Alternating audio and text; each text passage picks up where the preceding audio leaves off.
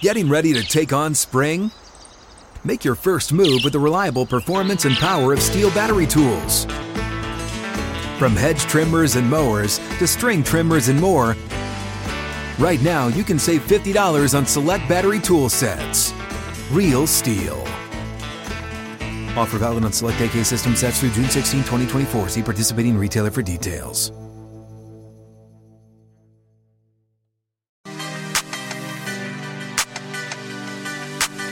Well, and Michele, you worked calling games on the most watched television show of the year, statistically with Sunday Night Football. So maybe this doesn't really apply to that because it's such a broad audience. Yeah. But I see so many executives, and I really do wonder, do they understand their own audience when they're broadcasting sports and what a sports fan is like? What's acceptable on an Oscars broadcast to people that are really into the Oscars and watching it are very different than someone that's tuned into South Carolina and North Carolina college football on a Saturday night, right? And I don't, there seems to be a disconnect there with not just media members, but with the bosses of those media members and what sports fans like and what they want. Do you see that?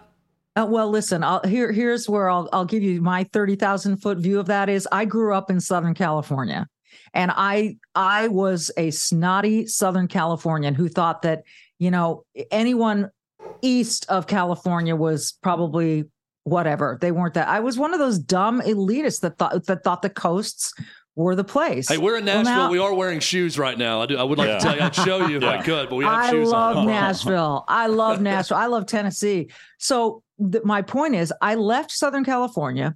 I moved to Charlotte, North Carolina, and now I'm in the Midwest. And in all the traveling that I've done, I've come to see the folly of my former ways. I've come to see how ignorant I was, how the blinders that I had on by virtue of where I lived. And, I've got relatives who live on one coast or the other who still have those blinders on. I don't. I listen, I've lived in the Midwest for the last 25 years. This is flyover country. There's a reason they call it that. They look down on the middle, like somehow we don't matter here in the plains and all the rest of probably the Southeast a little bit too, right? So I think that I never really understood that notion before of flyover country and how much it's ignored. And now I get it. And I got to tell you, I'm sure that unless you've lived it and breathed it and experienced it and visited it and been around to understand that people everywhere are really smart and really savvy and really concerned, then you're probably going to ignore it. And that's to their detriment, to anyone who has that bi-coastal viewpoint, and that is to their detriment. Michele Tafoya with us on Hot Mic with Hutton and Withrow across the Outkick Network. Was the criticism warranted for Al Michaels on Thursday Night Football last year, Michele? At times, I can raise my hand and say I felt like the enthusiasm was a bit, it was down. Now, the games weren't all that great, but that factors in. But there was also, and I'm just reading between the lines here, I felt there was like the audience isn't the same. It's not as powerful as Sunday Night Football. I don't know if that's really a factor. And Al Michaels is my favorite play-by-play voice. Yeah, mine too. I didn't think it was Al Michaels at the very top like we saw the previous season. So Al Michaels is a dear friend of mine. I've spoken to him recently. He was on his way to Philadelphia the last time I talked to him to do a preseason game. And I think Al heard all that. He knows that criticism was out there, right? He heard it all. I would venture to guess that Al is now aware that he was being heard a particular way. And again, he hasn't said this to me. It's just in our conversations, I feel like, look, Al has been the voice of sports for decades and the voice of Sunday Night Football. So as I've always said, even Al at 75% is a little better than most anyone. But I think anyone that wanted to criticize and the fact that there was so much, that's fair. That's fair criticism. And like I said, I'm sure Al heard it. We'll see how he does this year. I would think you're going to hear a different Al, but again, that's just purely based on my knowledge of the guy and how much his legacy matters to him. Michele, being a sideline reporter can certainly be a thankless job. And you're right in the muck of all of it, and you're where the emotions are running high and, things happen. I can't recall a time where I remember you overly flustered or unprofessional. But have there ever been situations where you cover a certain coach or team and they can be more difficult? And if you want to give a specific example, great. If not, you can talk in generalities. But where it makes it hard for you to do your job and be as professional as possible because a coach or a team is making it so difficult on you. Well, here's the thing. Being professional and doing your job means understanding that the coach doesn't want to see you at halftime. You're the last person they want to talk to, right? With very few exceptions. Now, I would say to you that the vast majority of coaches were great to me at halftime, really were. And I understood when they weren't. Yeah, sometimes it's not, you're spoken to in a way that you wish, come on, just give me something here, right? Or I'm just asking the questions that every other fan in America wants the answer to, no matter how obvious it seems to you. It's my job to ask the questions, but it's also my job to sort of absorb whatever comes my way. And so being a professional at that, you just know that comes with the territory. It's not always pleasant, but you got to have a thick skin. You just got to go with it, roll with the punches, and do the best with what you're given. I'll just leave it at that. Yeah, I wish the halftime interviews were just done off camera and off mic, and then you or anyone would just relate. We always did them that way. Yeah, you get more information. You do.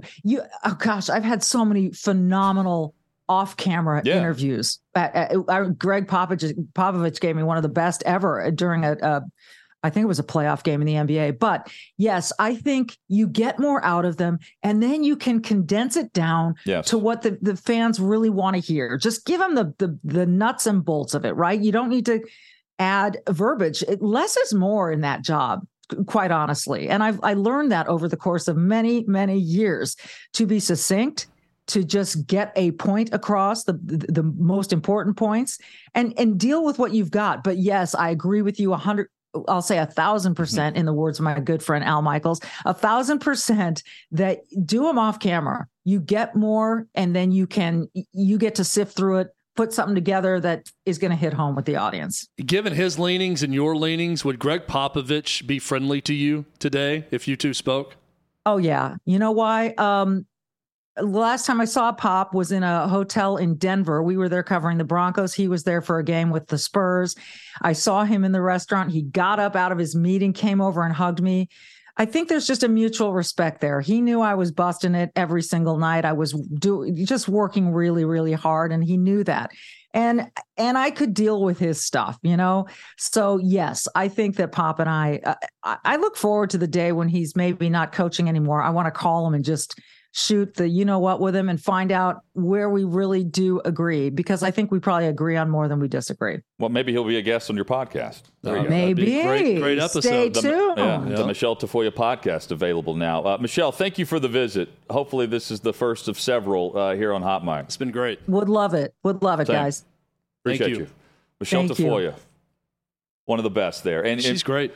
She came to mind whenever we were mentioning Susie Colbert or, the others that were laid off in the recent layoffs at ESPN. Like the journalistic aspect of sports broadcasting is, thrown by the wayside. A lot of people who are just good, really good at what they do. And I love that descriptor for someone in any profession that, they're good at what they do. We don't get that as much now. There's other descriptors around it, not just whether they're good or not. So get it with that podcast there, and hopefully the first of several visits with Michele. Coming up, SEC discussion next. Hey, it's Kaylee Cuoco for Priceline. Ready to go to your happy place for a happy price? Well, why didn't you say so? Just download the Priceline app right now and save up to 60% on hotels. So whether it's Cousin Kevin's Kazoo Concert in Kansas City, go Kevin, or Becky's Bachelorette Bash in Bermuda, you never have to miss a trip ever again. So download the Priceline app today. Your savings are waiting. Go to your happy place for a happy price. Go to your happy price, Priceline. Our thanks to Michele Tafoya for joining us. Hot Mic with Hutton and Withrow rolls on across the Outkick Network. Coming up in a couple of minutes, we'll discuss the ACC reportedly deciding on further expansion this week. Michele Tafoya has one of those voices that sounds like big event. Yeah. Well, when I just heard her talking to us, every time you hear her voice, I hear like the moments before a kickoff. You know what, though? Of a gigantic game or an NBA Finals, visit with someone. She's just got one of those voices that sounds big time. That's the description that's well said for Al Michaels last season. Yeah. That's what changed with him, That's the major event status. In the game itself, the schedule last year, whatever. They're down 9-10 million viewers on average per week because it went to streaming only. They expected that. Amazon wasn't happy with it. They wanted better games. They've got better matchups on paper this year. And, oh, by the way, they just added the Friday game, the Black Friday game. That's the way I would describe it, Chad, is Al Michaels, it didn't feel like big game Al at that point. Do you agree? Yeah. Well, it felt like he was very dismissive of and some of the games of being on streaming and the matchups. Yeah. He's even with some of his jokes. He's defensive with what do you expect me to do? Yell and be fake? And, Nance isn't like that. Tarico's not like – and no. I'm not – I was more of his advocate than anything last season because I still felt like he was better than what any alternative would be. But it didn't have that same punch to it that you would get on a Sunday night football broadcast where you knew you had the marquee game. You knew if it sucked towards the end of the year, you were going to flex in another game and you were going to be just fine. The game was going to matter. And when you have every team that has to play on a Thursday night, and some of those games are throwaway games where you match up small market against small market or smaller market against smaller market, which I guess nowadays isn't necessarily true because Buffalo and Kansas City and Cincinnati and others are pretty good on the small market scale there. I just didn't think that the same energy was there. And it's not just one or two games. It was kind of the gradual effect to it. I remain convinced that there's something done with the audio mixing on the Prime Video package that was different because even Kirk Herbstreit sounded quiet and subdued compared to the way he sounds on ESPN ABC Saturday Night Football. And I don't know, they had Fred Gaudelli, I think was the guy who produced those games for years on Sunday Night Football on NBC that Michele Tafoya could, I know, talk a long time about. There was something different about the production and audio mix on Prime Video that I always felt like I had to turn up the volume. And it's not just that. There was a tone in the voice of Al Michaels that was not quite as excited or as big time, but I swear to you, it sounded more quiet. And maybe I'm just going crazy and losing my hearing. Could also be the case. No, because you don't. But I felt like the audio mix with the crowd and the mics for the guys just sounded different and more quiet and subdued than it would on Sunday Night Football. Chad, or college games with Herbstreit, if you want to compare it to Herbstreit. Yeah, that's what I said. The ABC, ESPN night games with Herbstreit sounds bigger with their voices and louder than it did on Thursday night. Chad, football is here, college football. And the SEC and the Big Ten, they are the kings. They are the movers and shakers. Everyone else follows. The Big 12, they have a leader, right? They actually have a commissioner making good decisions.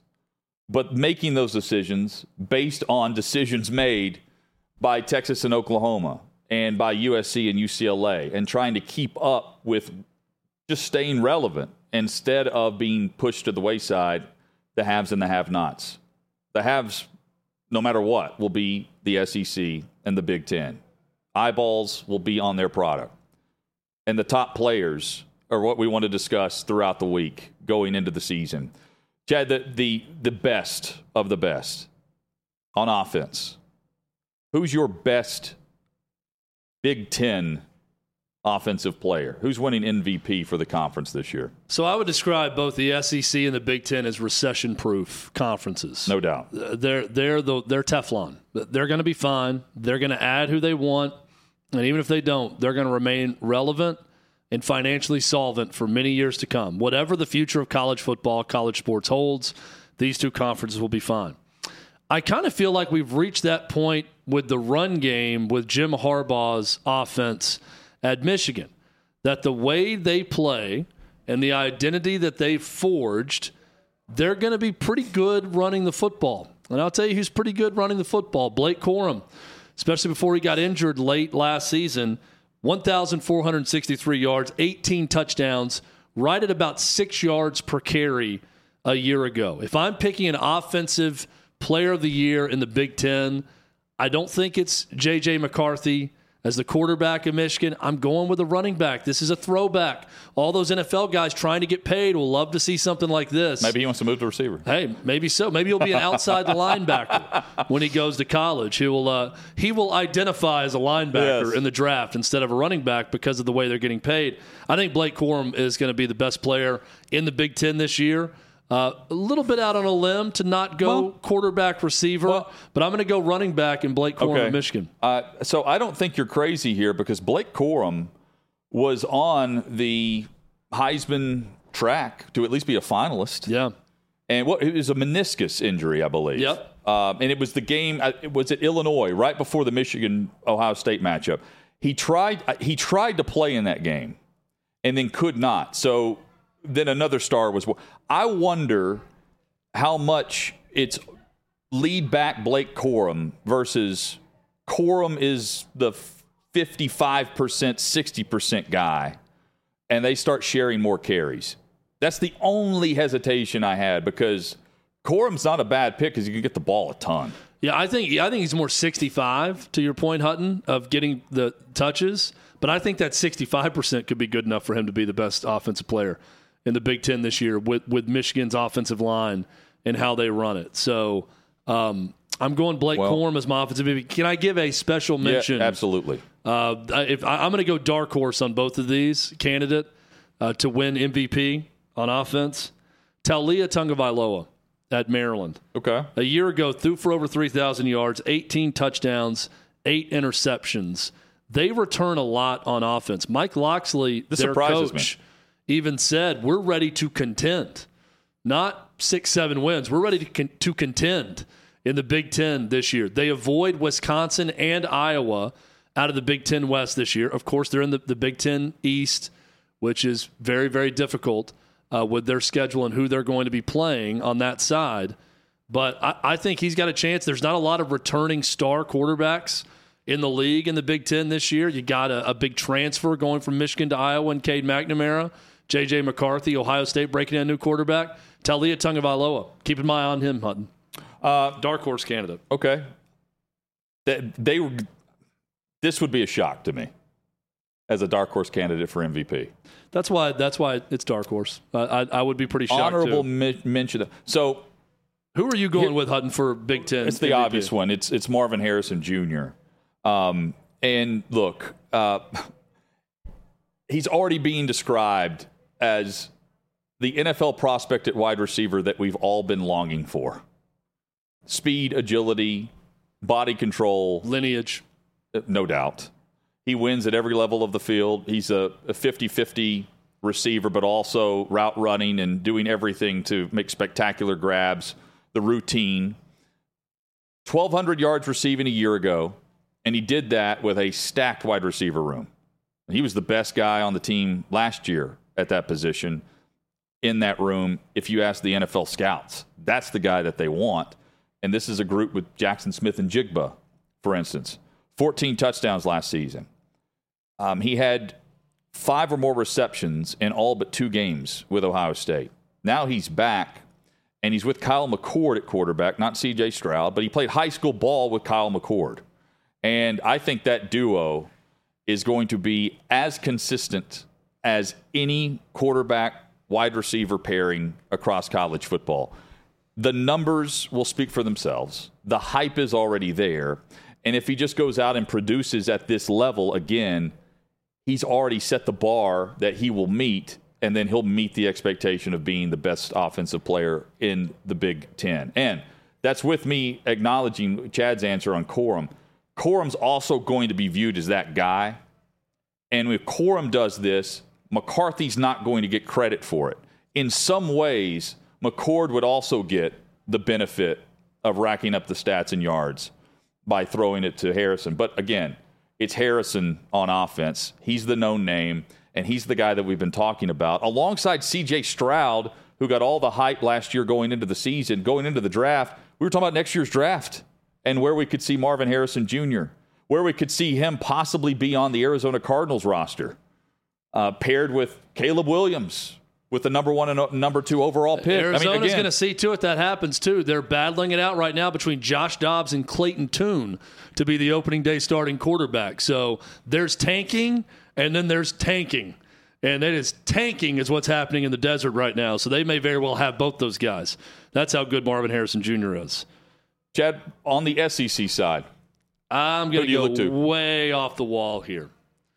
So far off the wall that this is a guy that Nick Saban won't even say if he's the starting quarterback or not. In fact, Nick Saban, such a distraction, he won't name a single starter at any position. He's done with depth charts. Not going to do it. Wants all of his guys feeling like starters. Maybe number 8 in your playbook, but he's number 1 in your heart. Whatever position, whatever number the player is, doesn't matter. Nick Saban wants you to know that he does not want them to feel like non-starters. I'll tell you who's going to be the starter at Alabama. It's the guy who started when Bryce Young went down a year ago. Jalen Milroe is going to be the starter. Jalen Milroe, not a great passer last season. Nick Saban, he won't speak on a depth chart, but he has spoken a number of times about how much more accurate and better in the pocket Milroe has been. He's also a guy capable of ripping off a 77-yard touchdown run, which he did in Fayetteville, Arkansas, to save Alabama's bacon in that game. Jalen Milroe is on what I think is going to be the best team in the SEC in Alabama, and he is a starting quarterback for Alabama with a lot of talent around him. I'm going out on a limb, but Jalen Milroe, your offensive MVP in the SEC this season. Milroe's the reason why I'm concerned about Bama being ranked at number 4 right now going into the preseason, week 1. He'll put on a show this Saturday, but when it actually comes down to does he make the throw on the game-winning drive to go get the kick where you win on your final possession instead of lose? That's my only hesitation. And it doesn't look like Saban's hesitating all that much. You're right. There is a confidence, cocky little swagger to everything he's been saying. And a relaxed feel, too, now, on the mic. Many could argue that was my dark horse favorite, but that is my favorite, is Jalen Milroe. Can I give you my dark horse quickly? Yes. Connor Wigman at Texas A&M, paired with Bobby Petrino.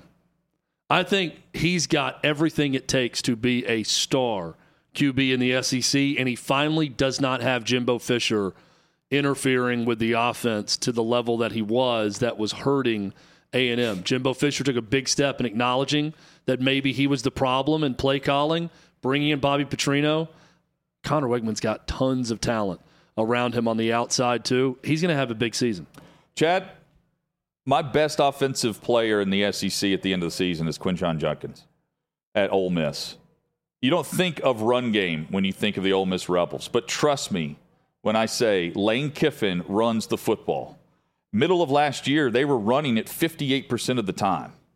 And they were doing so with a first-year running back who came onto the scene, carried the ball nearly 280 times, had nearly 1,600 yards rushing, and added 16 touchdowns running the football. He also added catches out of the backfield, 15 to 20 receptions there.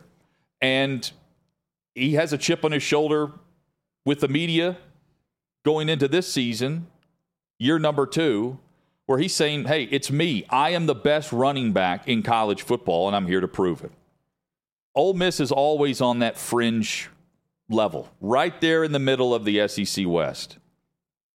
If they rely on him, they'll pull off 1 or 2 upsets we're not looking for. And if they don't, they start spinning the rock because, I mean, that's how you get the quarterbacks to transfer there, and that's what Kiffin's done. They'll be making the worst decision based on what is the best running back in the SEC, and you have plenty of time with him. I love this game, and I love how he can take over a game week in and week out. Judkins, offensive MVP. There's a reason Ole Miss ponied up with NIL, I'm sure. He could have gone anywhere in America. I thought that didn't work there. I love him. I thought it was hard to get people to go to Oxford. Well, maybe to get them to go, but getting them to stay when you offer them a check, they'll gladly stay. That's what Quinshon Judkins did. I love him as a player. He's going to have a big year. Fun to watch. Yeah, just playing the wrong position for the NFL, Chad. Yep, he's going to go to slot receiver. That's what he's going to identify as when he gets ready for the draft. Is Stanford and Cal going to the ACC? We should have a decision from the conference this week. Details next on Hot Mic.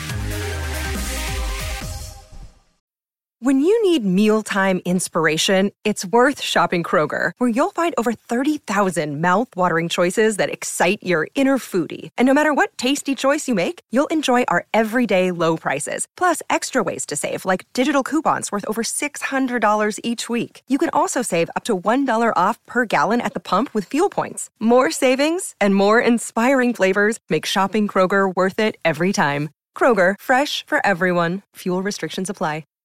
6th and Peabody, our location, with Yeehaw Beer and Old Smoky Moonshine. Hot Mic with Head and Withrow across the Outkick Network. Chad, how's the chat today? Oh, it's on fire. Someone asked why any show does predictions before a season.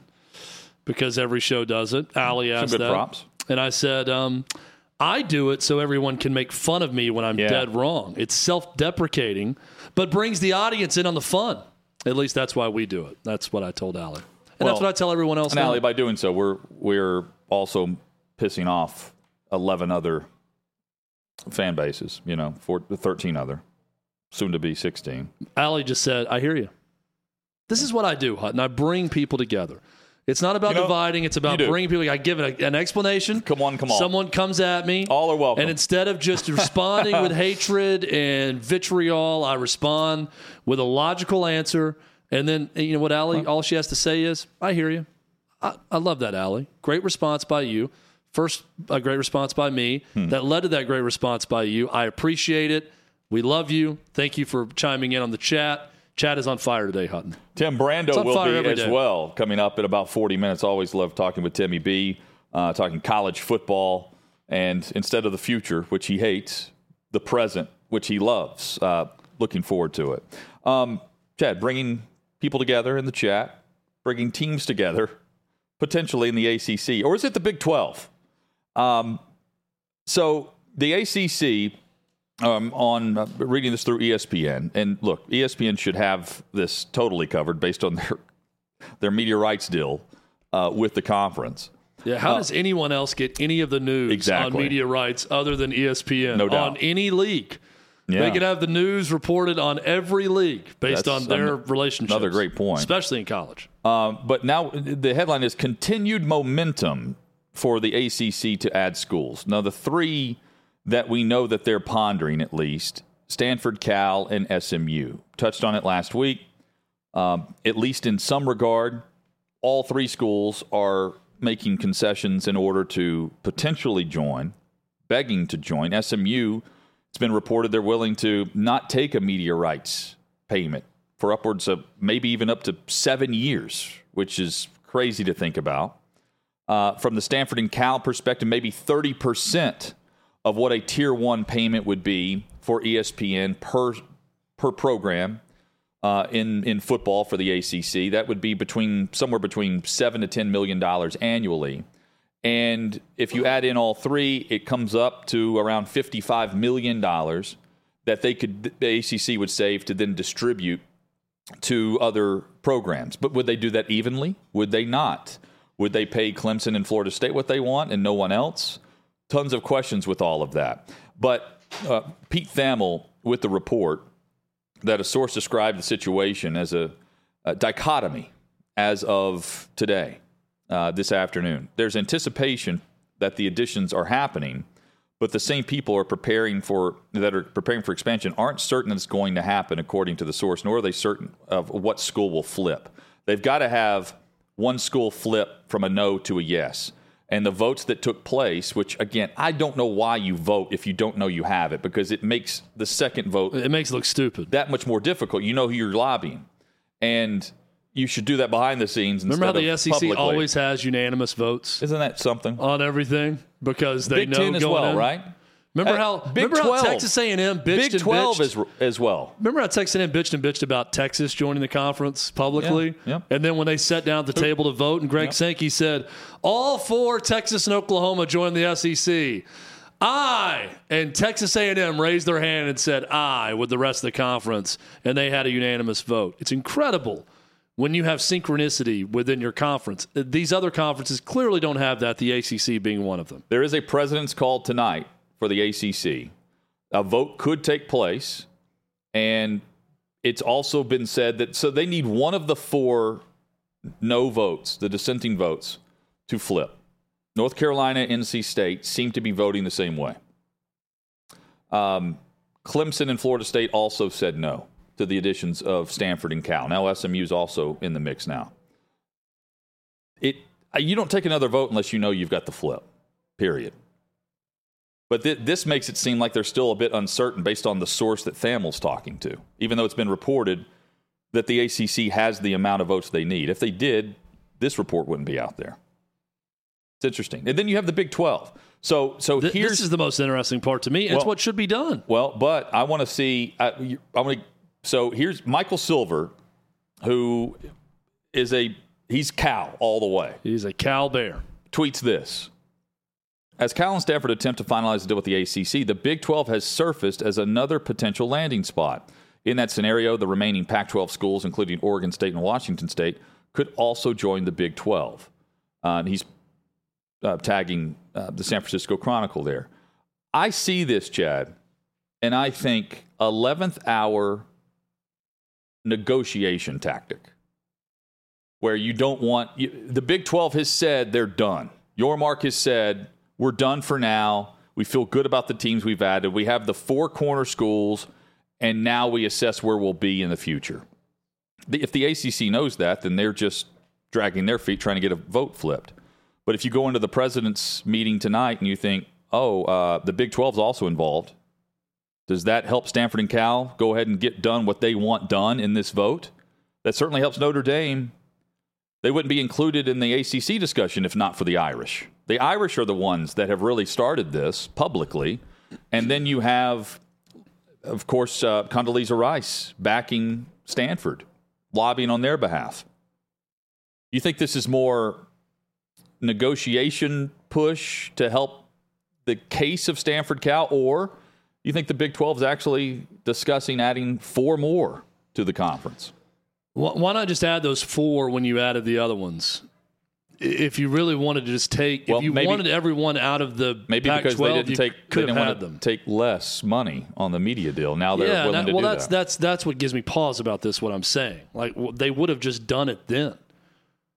He added his 4, and then Brett Yormark himself said, "We're done right now with adding more schools." Well, but I didn't hear I would like to see them. I'd like to see those 4 schools have a home, and it makes more sense in the Big 12 than it does the ACC for those, no doubt, especially those Bay Area schools, Pacific Northwest, with Washington State and Oregon State. But I just keep coming back to it's like a few good men. Why the 2 orders? Well, why did you order up one big serving of Pac-12 schools and mutilation of that conference, and then you're going to go back and order a second serving? Why not just pull the Band-Aid off all at once and take all of the programs you wanted then, instead of waiting around and doing this twice? I can't get past that question. See, I agree with you. The Big 12, number one, they've always Yormark has been on top of this, right? He's been the driving force. He's been very good in all of this. And foreseeing what's to play. Like he's trying to play his cards to keep up. Meanwhile, the ACC had that meeting when you had the 4 programs vote no. Nothing was reported at that time that Stanford and Cal were willing to take less on the media rights deal, which, according to the deal with ESPN, ESPN has to pay a tier 1 price for every program added within the conference. So if they're getting the same payout, again, I'm trying to theorize why we've had the 2 different reports. You vote no, and then after you're voted out, Notre Dame didn't get us in, so we've got to come up with another plan. Well, they unleashed the lobbyists, Laura Bush on SMU's case, because SMU apparently didn't even come up for vote. And then on behalf of Stanford, you have Condoleezza Rice. You also have Notre Dame, who has voting power, but they're not a full ACC member. There's reasons why others don't like voting with Notre Dame because they're not a full member, but they have a full vote. Chad, I wonder if they just went back to the drawing board after they didn't make it the first one and said, how do we do this monetarily where it's feasible to make the jump, we're relevant, we stay within, the conversation of college football. What do we have to do to make it right? And they've started these negotiations with the ACC. And now it's either the Big 12 knows, they're willing to take less, far less, or it's just a bit of information that helps push this down the road a bit further to where the presidents of the ACC have a meeting tonight. Yeah, I think it's just also those schools doing their due diligence. When they see the Pac-12 fall apart, they're just keeping open lines of communication with Big 12, ACC, whoever, and trying to leverage it to find the right spot. You're in no position to not speak to anyone if you're those teams. Even if it's the Mountain West or the West Coast Conference in basketball and other sports, you have to talk to someone. So I think you're just keeping your ears open and making sure you're talking through all possibilities because you're not in a position to not hear someone out if you're any of those schools. Well, the other interesting part is it was the Big 12 that wanted to at least float the idea of a merge with the Pac-12. Was this 2 years ago? A year ago? No, they did that when Texas and Oklahoma left. Yeah, 2 years ago. When Texas and Oklahoma left. Announced, yeah. Then they went and said, this is going to start happening to you too. They didn't listen. A couple months later, USC, UCLA bolt. Well, no, a year later, July to July. It was July 4th weekend. That's right, so 1 year apart. So then they had the foresight to see, you're in trouble also. Pac-12 said, no, we're not. That's a you problem, not us. Then it became a Pac-12 problem, and it all could have been stopped with a merger before that. Yeah, but now, I mean, if the scenario happens where you take the other four, you've had the merger, but you didn't pay the price. You just handed the conference. Yeah, so you don't get Oregon or Washington. At some point, though, is that going to make sense for everyone when you're giving out so many allotments of money? No. To all these different programs. So you're going to have to look at that, too. I believe Brett Yormark when he said we're done. Things can always change. But I see this more as Mike Silver is reporting what Cal and Stanford are hoping based on them constantly talking to all these conferences and keeping every possibility open. It's reported that Cal is in really bad shape, athletic department-wise, in debt. So, again, relevance matters right now, just finding a home base. I'm telling you. To tag along. Some of the and Cal may be one of them. Some of these programs are probably just going to be like, we're a really good school, and we don't need the football program. We're not going to play football at this level. And maybe they make that determination because they don't have a home and they're not getting a handout with a big media payment year after year. But if you can tag along and get an $80 million whatever. It's great if you can tag along. But over a 5-year deal. But if you can't, you're out. You're done. I mean, Cal's in financial problems now. Yeah. Chad, DirecTV and the Pac-12 network, USC has recently announced a partnership with DirecTV. Well, the issue is USC, their first 2 games are on the Pac-12 network, but DirecTV doesn't have the Pac-12 network offered through their packages. You feel the wrath of this if you're a Nexstar ABC affiliate, for instance. We're in this area here where if you have DirecTV, you don't have Nexstar programming. And we don't have the ability, if you have DirecTV, to watch the Pac-12 network, which is the official partner of Trojan football, Trojan athletics. And they mentioned something about, we do offer the ACC network and we have a sports pack and regional sports. It's funny because the USC doesn't play an ACC school to even have the opportunity to be on the ACC network this year. So they tried the PR swing with that, but didn't work because the schedule that they didn't look at didn't match up with the programming that they actually do offer. It's only 2 games. But off to a rocky start as far as the partnership's concerned. Why the disputes? We got to end the disputes. All the disputes do is make sure that people are going quicker to streaming only and cutting the cord when there's all these disputes via DirecTV, cable companies, and certain affiliates, everything that goes on. We got to stop it. Got to stop it. You're just guaranteeing more and more people are going to go away from it. Yeah, and you've got the viewer. It's already difficult to find Pac-12 network. Yeah. And to see this, you know what else is difficult to find? Guys on the USC defense that can tackle. That if you watch the game, here's on the only thing I hope for with that. You had a hard time finding that. They have 4 or 5 transfers coming in on defense. It either is taking a little while to get up to speed, and they'll be better, they'll be adequate, or USC's not winning a national championship. No. They're not going to the college football playoff in Caleb Williams' final year. But they'll score a lot of points. They will do that. He may win another Heisman. More headlines next when we return. Hot Mic with Hutton and Withrow across the Outkick Network.